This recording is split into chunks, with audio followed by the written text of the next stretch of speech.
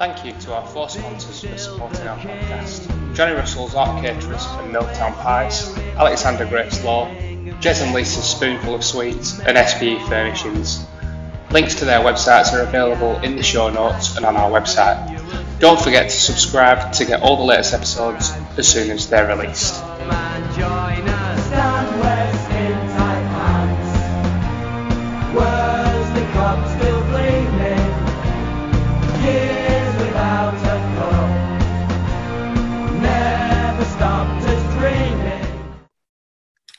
Morning, Joe.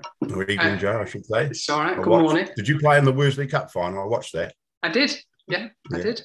I've actually heard quite a lot about you, or from Keith Fairclough. Rusty, yeah.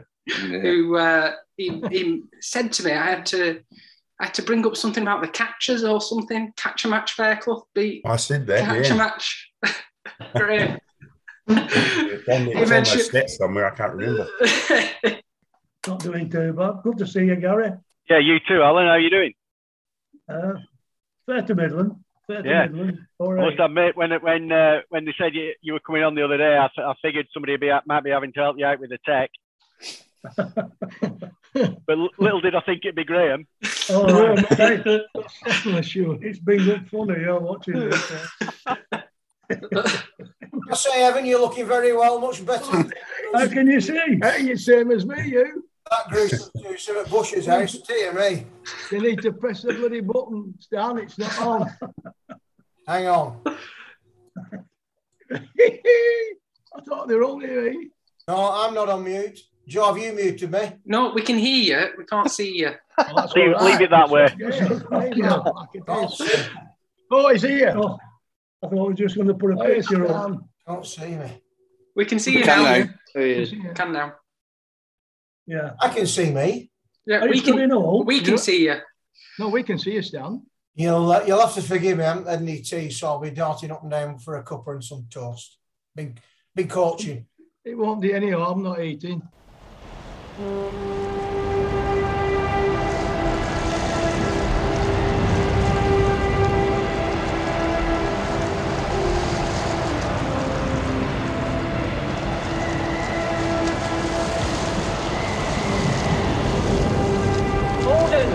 Gordon, send more house to save the house.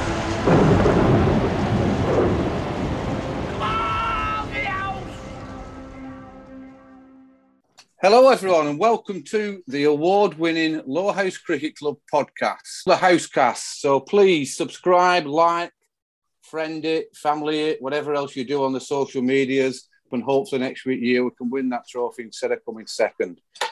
Well, what a show we've got tonight.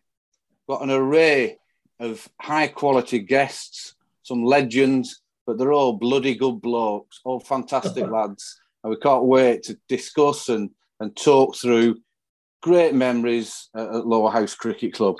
But first, if I just go introduce and welcome our hosts that we've got who are back on and helping me out with this podcast. Good evening, Joe Martin. How are you? I'm very well, thank you, Jez. How are you? Yeah, good, thank you. Good. Walked up Holcombe Hill today. Did you really? Yeah, got to the top. Was all right. A bit tired, but yeah, had a really good day with that. With the dog? Yeah, with my little dog, and Lisa was not working today, so that was a nice little trot. What about you? How's your job going now, Joe? You settled in okay? Yeah, excellent, thank you. Yeah, it's been great. Really good team. And I see Stan every day. He doesn't work on that team, but he pops in every now and again to the office. Good. Yeah, right. In your office, yeah, that's good. Yeah, that's good. You're doing a bit of recruiting, aren't you? You're working through some sort of recruitment. I've heard a little story today.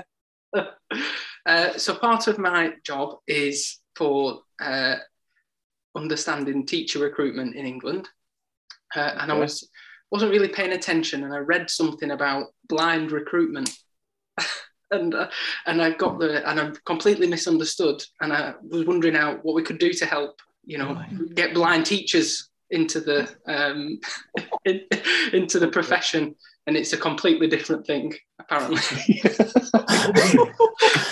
Yeah, good lad, Joe. Good lad, Joe. Anyway, enough of that. You see, you're in the West End room again, using our electricity. The other co-host, Gary Morehouse. Good to see you again, Gary. Hey, Jez. Yeah, good to see you, and good to be back on with the Housecast crew. It's fantastic. We're really looking forward to tonight. I think it's going to be a belter, looking at the Rogues Gallery we've got in front of us. Yeah, great and stuff. I think now we've put season to bed as well. I think we've got a bit more latitude, haven't we, with what we can do with these casts and mix them up a bit. And this is going to be a good one. That's a great backdrop, Gary. Did you paint it yourself? I did, Stan. Yeah, it's I did it left-handed. Can you believe? Gary, brilliant. Thanks very much for coming on and assisting. We didn't know how many we'd have on here, so it's really good to have the likes of Joe and Gary on just to help me through with this. So for this evening's podcast, which hopefully will get out well before Christmas, so you can all have a good Christmas listen, we're going to talk through a really significant season within the club's history. It was a season 1982. The club, the first team, finished runners-up that season. But before we go into that, let me just go through a few guests that we've got on. You've obviously all heard Stan's here. So welcome, Stan, and thanks for coming on. How are you doing? It's a pleasure to be asked and to be on again, Jez. I'm doing very well, thank you. Round of golf this morning, and I just finished doing some cricket coaching with our JPP players. So, yeah, it's nice. It's nice to be on in a relaxing situation, because normally, of course, it's hell for leather during the season. Yeah, and you're relaxing now. We had that chat about the end of the season. Everything, you're calming yourself down, and the square's been put to bed, and just getting back into your coaching. Just got a few things to do on the ground. I'd like to cut the outfield and spike it before the weather gets too bad. Like to spike the square. Yeah, the bonfire needs reseeding, but I suspect we're just getting a little bit too cold for that now. Yeah. Has it made a massive mess? It's obviously a really good success, and will keep the club going for the next 12 months. Has it made a real mess? No, it hasn't actually. We've been dead lucky, because normally it's been pelting it down immediately after the bonfire finishes. So you can't get on it to sweep it up and shovel it up. Well, this time it was bone dry. Dave Waddington's done a great job. It was like shoveling cotton wool. It was easy peasy. Really? Oh, good. So we've got it up inside a day. All the nails picked up, etc. It's just a case now of scarifying, reseeding it, etc. We're well ahead in terms of that, because sometimes I'm still doing that in the middle of December. Yeah. It's not easy, but I think I see your frustration every year watching the ground burn. But I think we all agree that it's a real benefit to the club and to the community. Massive. And you did ask me, Jez, it's probably the smallest burned area that we've had for a while. Really? It's still big. It's probably the size of a centre circle. Right. But in the past, it's been much bigger. Right. Brilliant. No, that's great. Thanks, Stan. Right, we'll go up to... I don't really know how to describe you two sat there. It's a bit like them two were sat on that balcony in the Muppet Show. But welcome Alan Holden and Graham Bushell, who are cuddling up on the screen at Bush's house. Welcome, you two. How are you both going on? Thanks very much. Yeah, fine. Fine, thanks. Fine. Had a quiet day. Good to see some old faces and some new ones. Joe there, and a long time since I've seen Gary. Yeah. Really appreciate you both coming on. Thanks very much. But I think the biggest thanks has got to go to Shirley. We've been trying to get on for the last 2 hours. There's been buttons pressed, Graham shouting at Shirley, Shirley shouting back. Another member of the 82 side, and a long-standing great opening bowler of Lower House Cricket Club is Roger Bromley. Welcome, Roger, and thanks for coming on. How are you? You're welcome. I'm fine, thank you. Thanks for having me. Looking forward to this. Yeah, good. Much going on? Are you up to much in the winter months? Burnley Football Club running your life? Yeah, to a certain extent. Yeah, it's just football at the moment. Yeah, good. Do you want to comment, officially on the Housecast as to how that defender didn't get sent off on Saturday? I'll just No, it's just ridiculous. But it seems to happen every week. Not just that one incident. We all seem to have an incident to talk about after the game. But it's just absolutely scandalous. Yeah, it is. It's outrageous. Smaller clubs, isn't it? But anyway, let's get on to tonight and let's have a good evening. So our final guest, and this is a lad who played for Lower House in 1982, played all his professional career for Wellington in New Zealand, played numerous test matches, making his debut at Lords in 1982, played well over 150 first-class games. Welcome, Evan Gray. How are you going, Evan? Good, and it's a delight to be here and catching up with everyone again after, what is it, you said 39 years before? Yeah. It's starting to feel old. Yeah, it is. It's incredible, isn't it, when you think 39 years ago. So how's things for yourself at the moment, Evan, over in New Zealand with the problem that's going on around the world? How's New Zealand managing that? Well, we've been pretty lucky, really. I think we've been a bit slow in the rollout of the vaccine, but right. You know, and we're opening up all the whole of the country at the minute. Auckland's been in lockdown for 13 weeks, and we haven't seen our daughter for 6 months. She's a police officer in South Auckland. But in fact, last night, behind us here, there's a retirement village, and there's an outbreak of COVID there. Yeah. So it's everywhere. You just got to live with it as long as you're vaccinated and you do the right things. You've got to get on with it. Exactly. No, that's perfectly right, Evan. And hopefully we carry on sports back up and running. See, we've had some email exchanges. And the cricket's going very well, I think, Evan. I believe, I don't know what the other lads think on this group, but New Zealand are always, I think that everyone in New Zealand loves them to bits, but they're probably everyone's second team in international cricket. They are a pleasure to watch. And in that T20, I thought it was fantastic. How do you see that going and the tour next year to England? Yeah, well, I hope it goes well. It's interesting with Australia will probably England will probably find when they go down under. Touring for the sides is hopeless at the moment. That they with the lockdown everywhere and people are pulling out with they're overdoing MIQ and being locked down and. But no, that New Zealand, we actually start tomorrow night, I think it is, in India. Poor old Ross Taylor's coming straight out of lockdown. He hasn't had a game since the last test against India. And the next game he plays will be a test match tomorrow against India, in India. It is. It's interesting to see, and the cricketers. People will look and think, well, they lock down in fantastic hotels and great areas, but mentally it must be soul destroying to be in the same place for month after month after month. I don't know how they cope with it really, but c'est la vie. At least there's some cricket being played. Evan, can we just? We're going to talk at length here. There's so much to discuss and so much to bring the lads in and to talk through the time at Lower House. But it's great. History shows us within these podcasts that the spectators like to know quite a lot about the various guests that come on, whether professional cricketers or the amateur cricketers. Can you just run us through your early years and you're coming through into getting into the Wellington, first team and the junior side of that, how that went?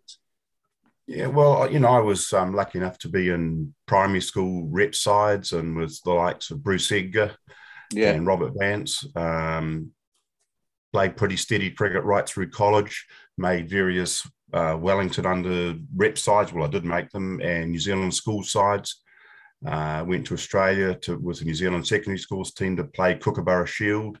Yeah, who would have been there? David Hooks was playing in that carnival. Dav Watmore. We actually won that, and then we came back, and I made New Zealand under 23, under 20, and into the Wellington team in 1975, 76. Right, and pretty much never looked back. Had a slowish start. But I think the thing that made that Wellington side, and from probably not late 70s right through the 80s, we were pretty much the dominant side in New Zealand. Though Peter Fulton might have different ideas, but the game that I do remember is a game we lost, and we played Australia at the Basin, and it was like the Wellington secondary school side playing the World 11 because they had Chappell, Walters, O'Keefe. Marsh, they had the whole lot. And we bowled them out for about 95. And 140. Then they bowled us out for 100, and then Greg Chappell got a magnificent 100, and they left us somewhere just under 300 to score in the last afternoon, and we got bowled over for about 280, 285. So it's a good game. Yeah. But the thing that I remember, and they didn't have to give us the time of day, that they invited us into their dressing room every night, 6 o'clock, and the place was loaded with 4X cans, and they just wandered around and chatted to us and treated us like equals. And I've never forgotten that. In fact, I've caught up with a number of them since, Kerry O'Keefe certainly, and I reminded him of it. And brilliant, fantastic memories for you, and playing through that, that period with those cricketers. Crikey, what what a time that must have been with such great cricketers. A little bit of research that we've done around, your Stat 7 and playing for, you're a one province player. You've only played for Wellington in all your career, and I find this stat quite fantastic. That you're the player in the New Zealand's history to score over 4,000 runs and take 350 wickets for the same province. That's some feat, and to play for the same province. Did you ever get approached to go play anywhere else, or did you ever look at moving on towards the end of your career? No. Right at the end, I thought maybe I could go out where I am today in Northern Districts, but no, I've always been sort of followed the same club, province. Yeah. It's one, Fantastic. And then, you've played your first class career. We'll come on to your time with us. But you've played, a lot of Test matches against some fantastic countries, and then you got into umpiring. Do you want to talk us through some of those Test matches and some of the tours that you've been on, and anything significant? Yeah, well, I did 2 tours to England, 83 and 86, Australia, India, Pakistan, Sri Lanka 3 times, Sharjah. I guess the things that stand out. In Sri Lanka in 1987, I think it was. And I was actually playing quite well then. And we, at the end of the first test in Colombo, we were back at our hotel waiting to go down to the Australian High Commission to have a barbecue to celebrate Ewan Chatfield's 100th test wicket. And we're just at reception downstairs, and suddenly there's a loud boom. And a bomb had gone off in the bus depot just down the road. And I'm trying to sort of remember, but it would be less than a kilometre away, and 120 killed. And our tour was then called off. Well, we stayed another week, where they tried to convince us to stay, and then we had a vote on it, and it was 9-6 to come home. Right. Australia was fantastic. The test that I remember, and in fact, you'll remember it. Well, you may not remember it, but I swapped jumpers at the end of it with Tony Dodemaide.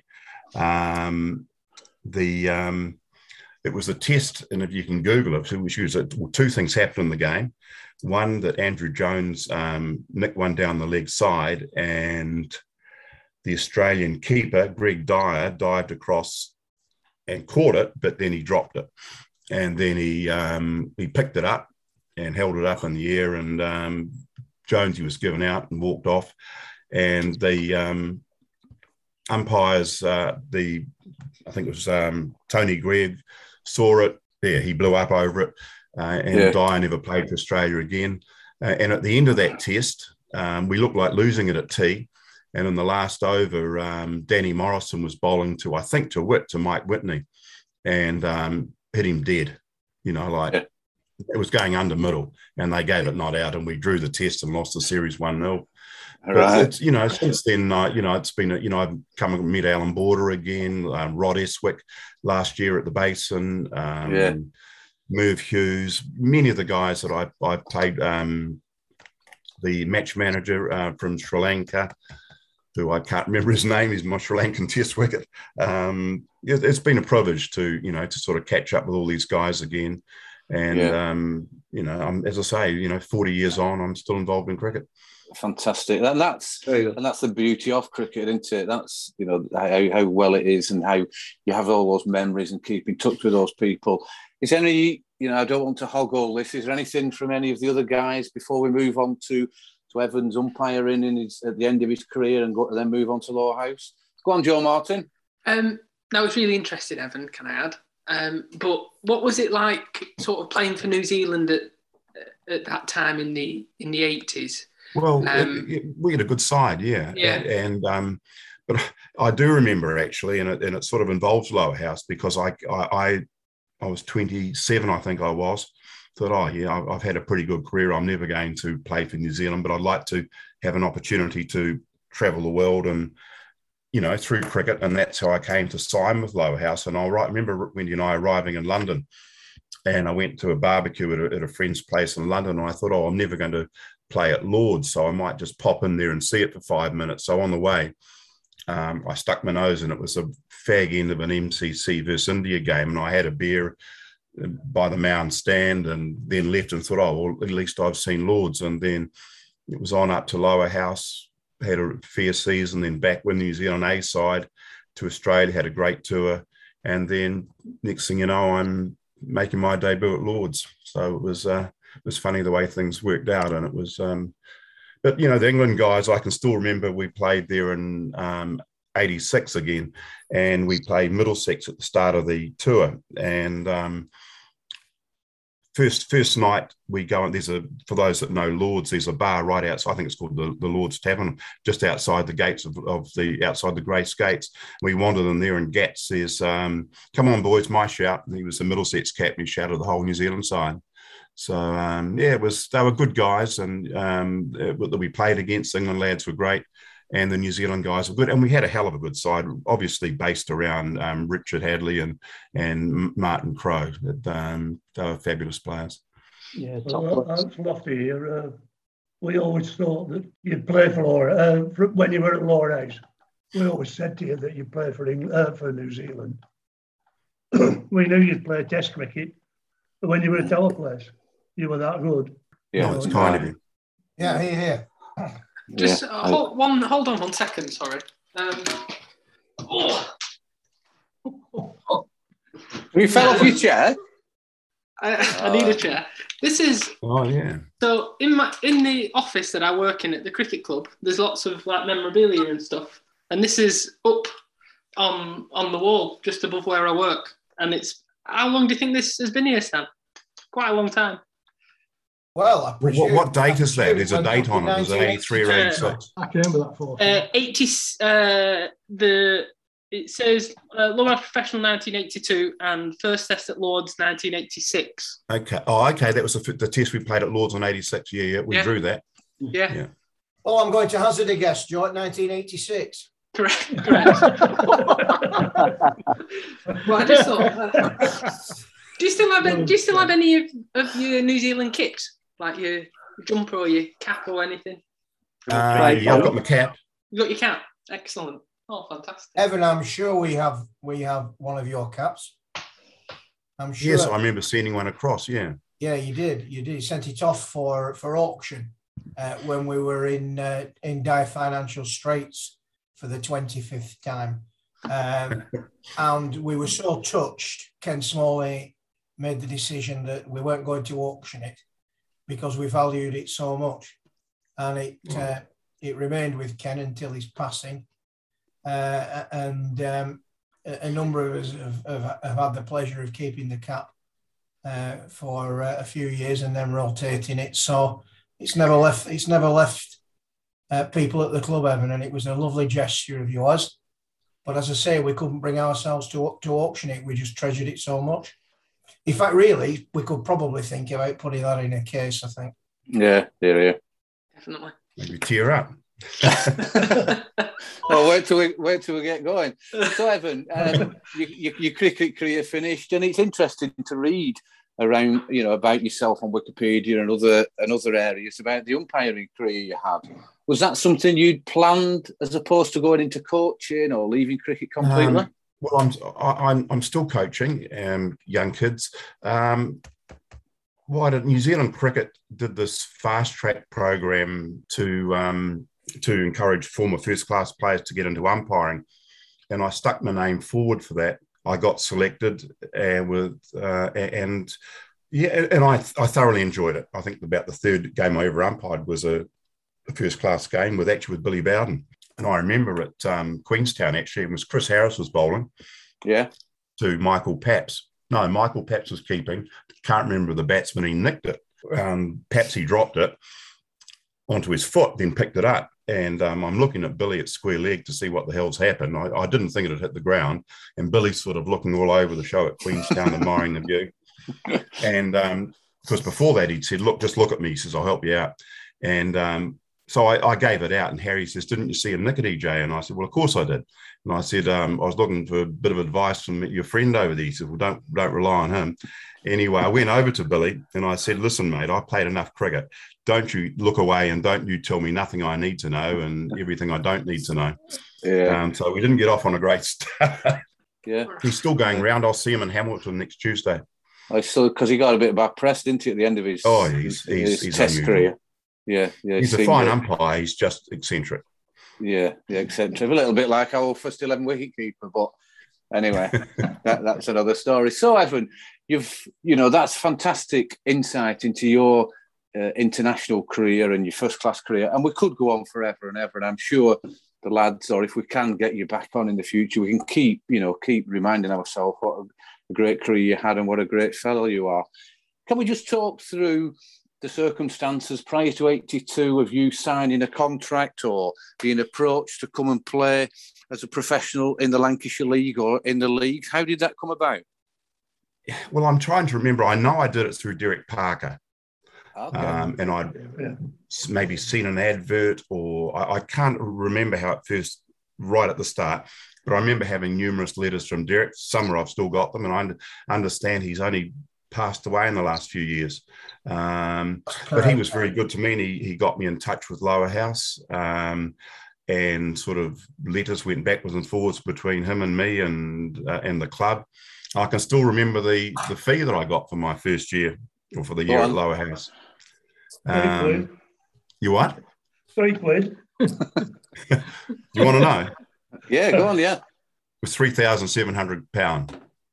Oh, far out. I don't know if that was good, bad, or indifferent, but anyway, it was. I was happy with it, and opened an account with Lloyds Bank. They were thrilled to get so much money, and so we arrived there and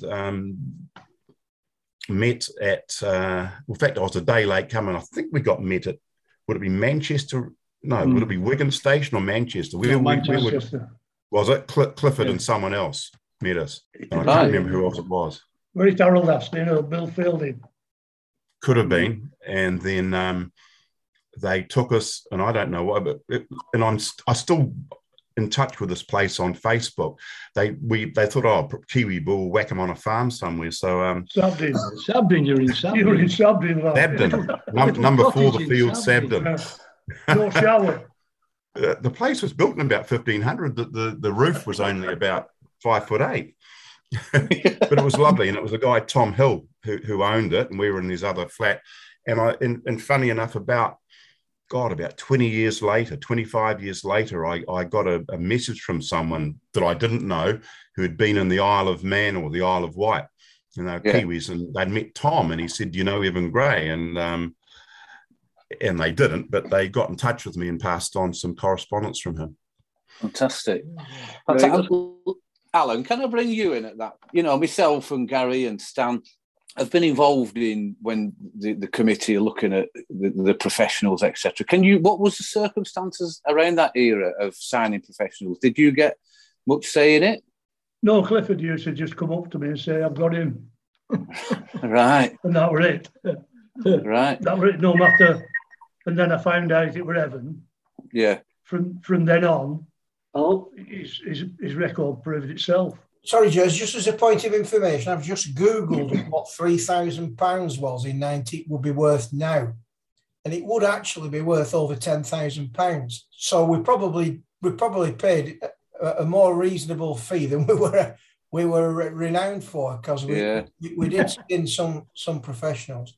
And just on the subject of value, I don't know if you remember when Evan and Wendy were introduced at a Meet the Pro night, and it was quite a big event. And I remember The place was packed, the place was packed out, and Everton, I think, had just signed Andy Gray for over £1 million, and Jack Hayes gave Evan the biggest build-up you've ever heard, and said, "And ladies and gentlemen, I present to you our new professional, Andy Gray."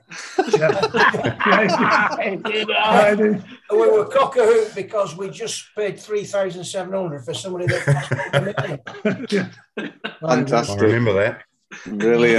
Brilliant. So, Lofty, just going back to yourself then. So, Clifford, bless him, Clifford's only passed in the last couple of years, and what a stalwart he was, and the work he did tirelessly for the cricket club. Who would have done the research around the players, around the professionals at that time, Alan? Because David Wren wouldn't have been involved like he was in the 90s and 2000.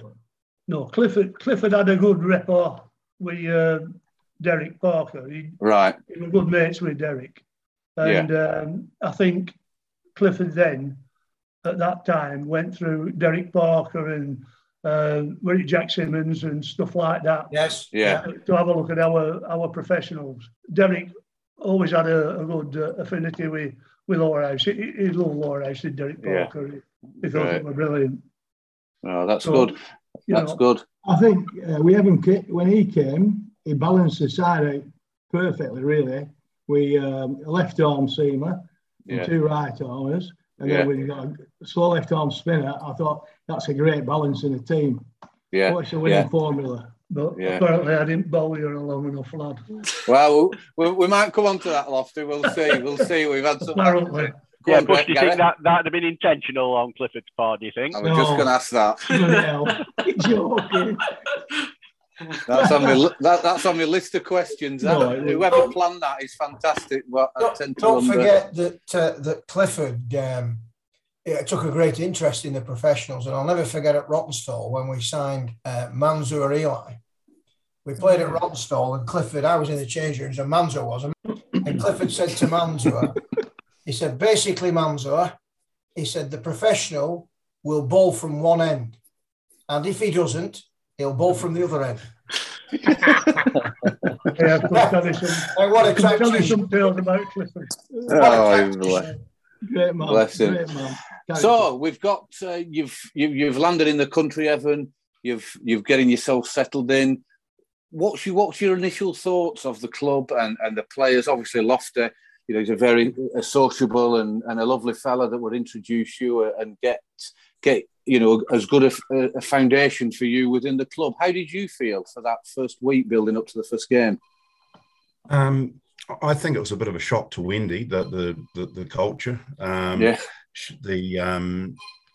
Especially when we arrived at this little cottage in Sabden.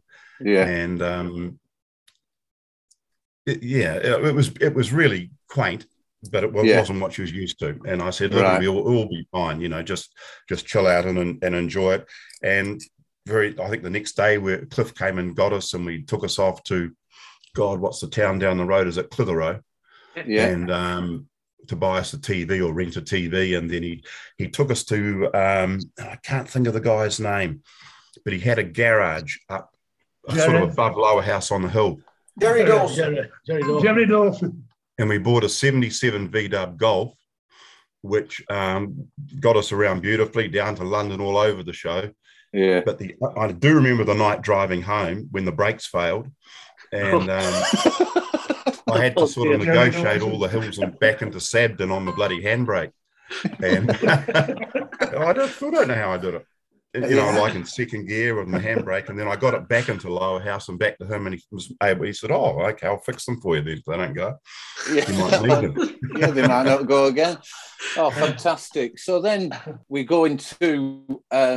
we're going into the first game of the season. What are your memories of that first game of the season? Well, we had a practice game, I think, against Blackburn Northern. Does that sound right? Yeah. Blackburn Northern, yeah. And I got some runs and I got 50 and some wickets, and we're playing right on the edge over by the road. So I was able to hit a couple out of the ground, which I don't do very often. And it gave me a little bit of confidence. And then in the game against, and I went through the things the other day, I don't know why. Haslingden, Brian Higgins, he got 78, Tripp got 30, Stan got 30 odd, I think. And I think I got 33. And then, of course, the game, Bush got 4. Lofty got 1 for 20. And then I come on and finished it with a hat trick. And I can still see, because I didn't know about collections and things then, but I was, and I remember after the second wicket, I looked round and there was Cliff running down to the gate to lock the gates and charge every bugger to get out and to do a collection in case I got the hat trick. And I think it was a stumping, but I can't remember. Brian stumped the guy. I think it was. Iggy tells me frequently. Yeah. Yeah. And he kept very well to me. He really he did help me with my bowling, because he was he was a chatty keeper and kept me up, and he was really encouraging, and it made me the bowler I was for the year. So I had a lot of appreciation of his keeping. Yeah, brilliant, Evan. Thanks for that. Yeah, we saw that the hat trick there, so it would prompt some memories. Lofty, the first game of the season, you're the captain. Let's not beat about the bush. You're a decent side there, Alan. What were your thoughts, and how do you see that first game going, if you can remember much about it? Well, the first game we didn't do a bad total, and as I say, Evan's first game, I was trying to suss it out, and then he comes up with a bloody hat trick, doesn't he? Yeah. So it's a bit daunting, that second game. What do I do? How do I bowl him? When does he come on? And one thing or another. When you've got 3, including me, decent medium-pace bowlers. You see, at that time, Lowerhouse had got a well-balanced side for the first time in a long time. Yeah. And that would have to be carried on to be a team. Not just individuals. It had to be. You've got to remember, Jez, before that, we were Mickey Mouse. Before 80s, we were treading water. And then we started to be somewhat like a side. Not fantastic. My ambition was to be as professional as Haslingden were in that era. Haslingden were the be-all and end-all. They had best shirts, best ties, best bloody boots, best everything. Yeah. And Lowerhouse went out with spring vests, flip-flops and all sorts of that. Knitted sweaters. Yeah. And it was a case of building a team. Now, people harp on about me under bowling Evan. Now, for me to keep a side together, if I'd have bowled Evan from one end all season, where would Roger have gone? Where would Graham have gone? Would I have had to pack in? Team. We might not have had Evan next year, which we didn't. So you've got to, build the side up.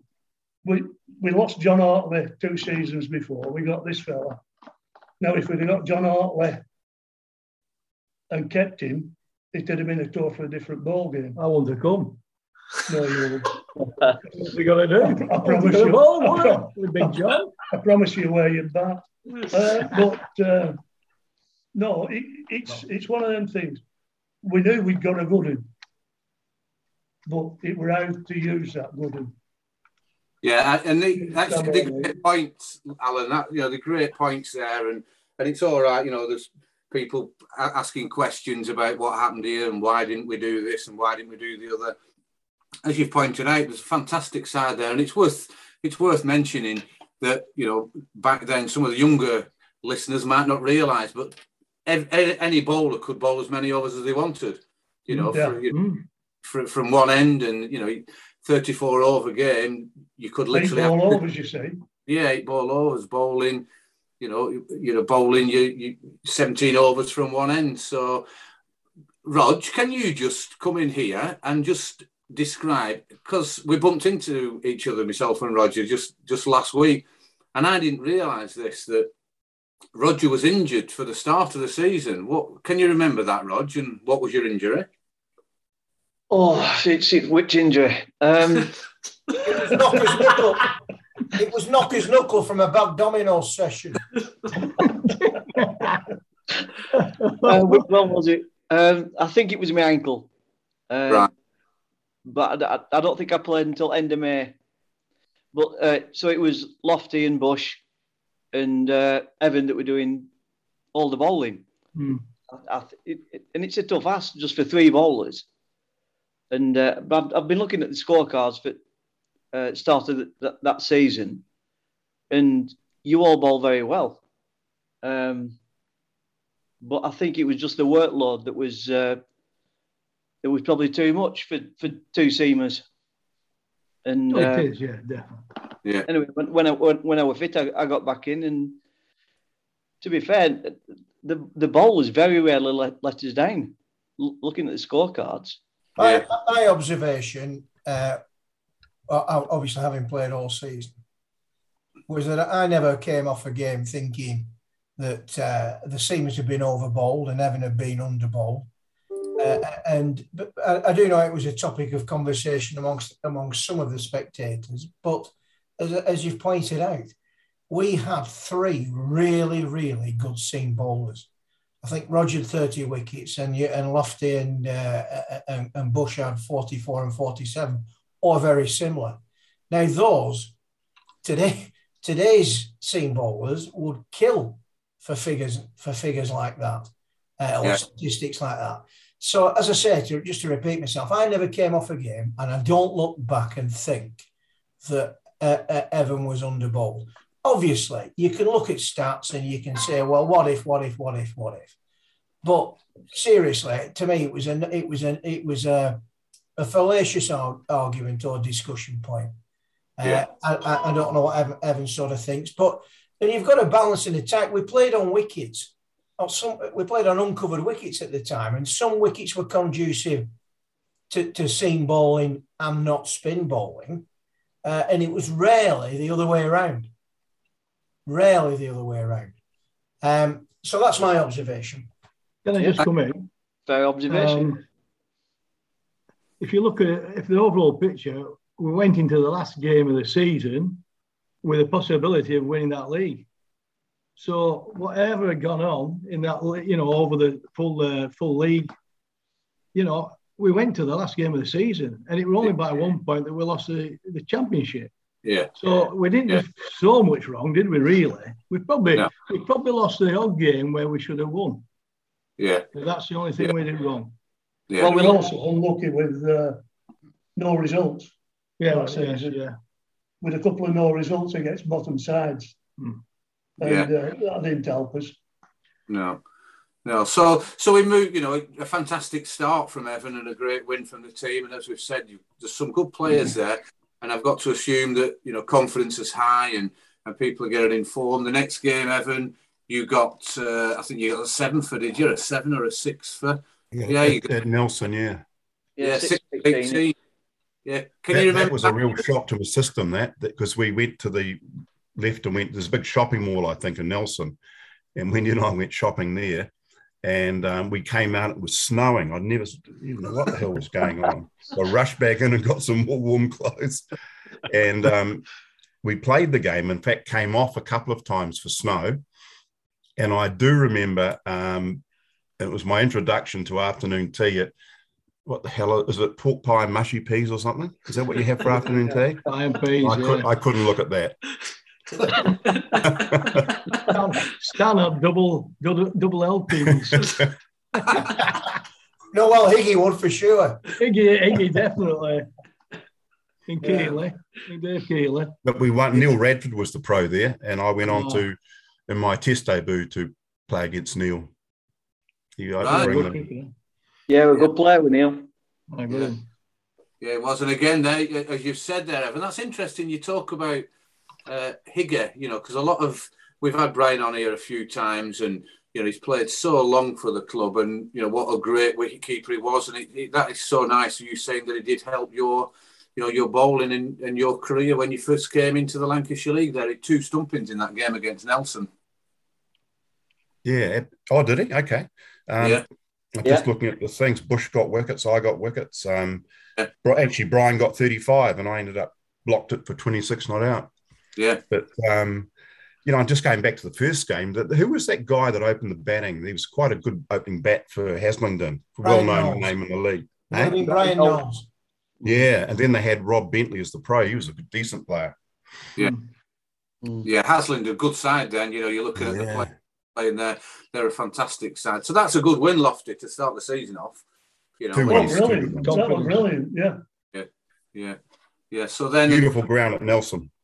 Yeah, it is. It's a lovely ground. I mean, they're struggling a bit these last few years at Nelson, you know, as far as getting players in, which is a shame because it is a fantastic ground. And now with 2 leagues, we don't get to visit there as much as we'd like.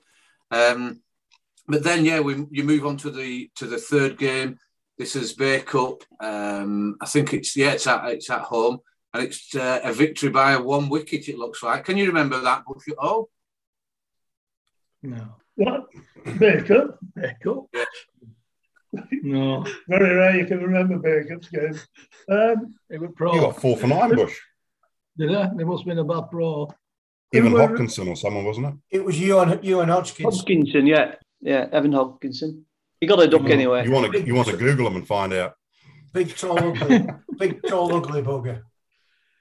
Yeah. So Bush, we 101 for 9. Sorry, Bay Cup 101 for 9 at the end of their innings, and we won it. You know, quite a close game with a few overs to spare, but with 9 wickets down, it looks like Rusty and Dave Bartholomew got us through. Can you remember it, Lofty? You went in at 10 with a Barty. Yeah. Remember Barty was a good fielder. He was a decent fielder. Yeah, he was a good lad. Yeah. A good rugby player as well. Yeah. But, no, he was decent with David. He went in after Dave Keeley, I think. He'd go in about number 9, but he could hold an end up. I think his batting average was about 12 that year. Not many number 9s back in those days would have a batting average of 12. I would say that's probably the equivalent of a batting average of 20 now. Yeah. Yeah, a useful player, as was Dave Keeley. Yeah. Very unorthodox. I think he only got one half century, but it won us a game at Ramsbottom. Great. We had a great changing room. We had a real mixture in the changing room. He got sent off at rugby, playing for Calder Vale, and come and played for Belvedere at left wing after he got sent off as our substitute. Brilliant. A real character. So we move on to the fourth game. Move on to the 4th game, and it's the first defeat is this one. Haslingden at Haslingden. It looks like they've got a good score, 217, which as Stan, says, and it's so true, that's a 300 today in today's wickets, etc. And we fell quite a bit short there. Any memories about that from anyone before we move on? Oh, I had a long face. When it's a low wicket, get very low, I'm sure. Haslingden's at that time. 4. If you played at Haslingden at that time, top came off. 4. Right. It was a bad wicket. Right. It weren't too bad for them though. They got 217. Yeah, I know. I'm talking about us bowling wise. Ron, that's our excuse for getting beat. Don't forget, chaps. In those days, pitches, as I say, were uncovered. You could have a stinker of a pitch in the first innings, and it roll out to a placid, pleasant pitch. Try this tricky tongue twister, or vice versa. The roller was crucial. You could go out. You could go out, and the roller could wear off, and it become placid. Or once the roller wore off, it could become spiteful. That's why many of the scores were so low. It wasn't easy playing cricket, or batting anyway, or bowling, because you could bowl a good ball and it just spat. It nullified it. Well, in that game as well, Lofty, that's probably the first time where only having 3 bowlers gets you a bit exposed, because, like Brom says, probably they didn't do anything wrong, but you've fewer options, I guess, haven't you, at that point? Yeah, that's true. But as I say, for a medium-paced bowler, once you put your front foot down, you didn't know what you're doing. You didn't know where it was going to go, especially for an abattoir. That end, it was from that end. Roger always used to take best end, but he weren't playing that day. He won't bowl uphill. He always bowled downhill. But we'll come on to that later. The next game, if I'm getting this right, is Bay Cup. I think we beat Bay Cup by 5 runs. Evan, it would appear there, I don't know if you can remember this or if Lofty can, that there's a little bit of changing around the batting order. You've opened the batting on that occasion, Evan. Can you remember why that was? How you felt your batting was going? Well, if I'm honest, the season was a disappointment for me with my batting. You know, I mean, I got 500 runs, but I was pretty average with the bat. Maybe they thought because I was slow, you know, open the batting and see if I can get anchored and bat through. I don't know. I got 17. Brian got 30 odd and Rusty got 30 odd. Dave Keeley got 40 odd. Bush got a collection. He got Pfeiffer. Did that go on the bar? I suppose it did. I can't remember. Yeah, it will. A few out of it. You won the game for us, Bush.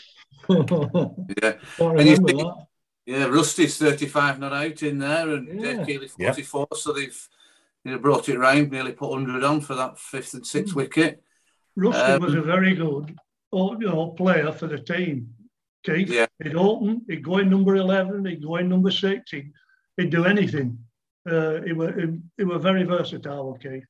He'd storm off if he was moved around in the field. He stormed off. Remember, he's storming off at Ramsbottom saying, "I've never been so humiliated in my life." We fielded him in every possible position. Yeah, and they got 3 to him every single time. It's a big deal, isn't it? And it didn't help when he was moaning about being moved. Didn't he shout, "Would you be better off if we got you a Red Rose Rambler ticket?"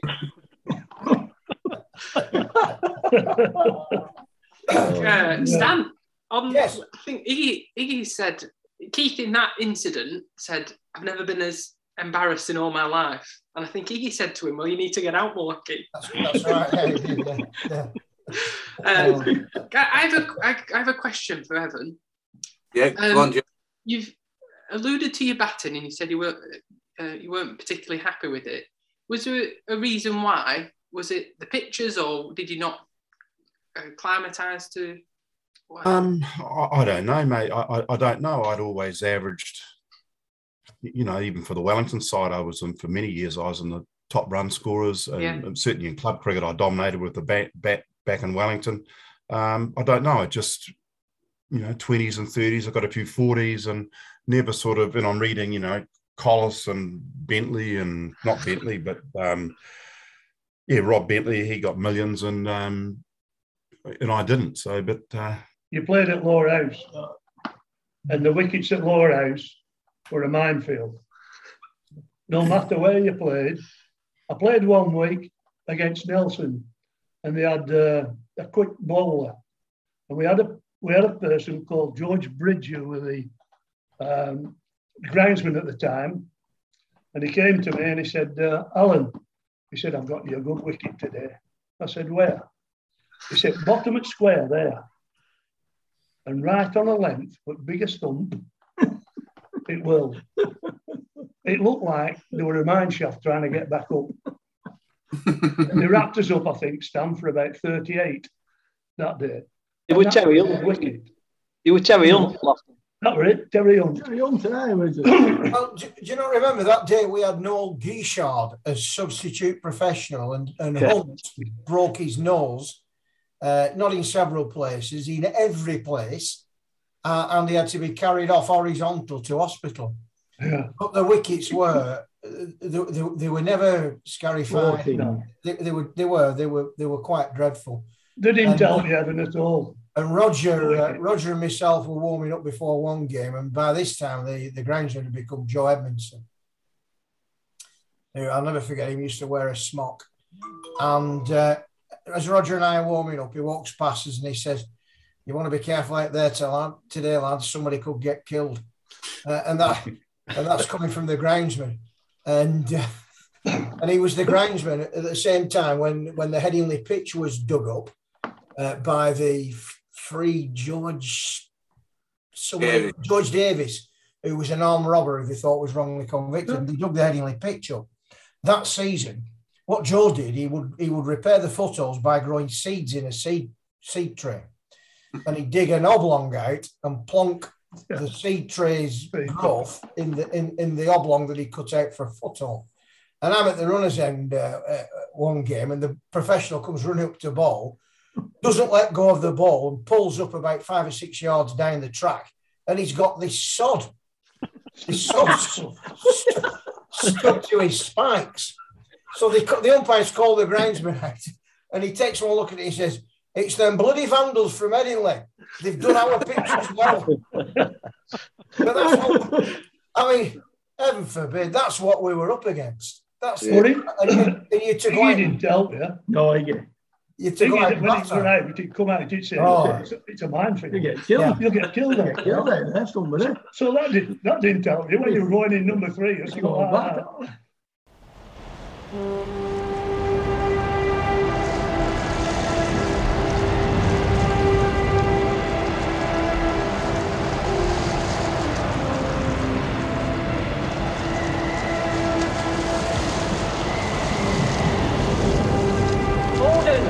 Gordon, send Morehouse to save the house.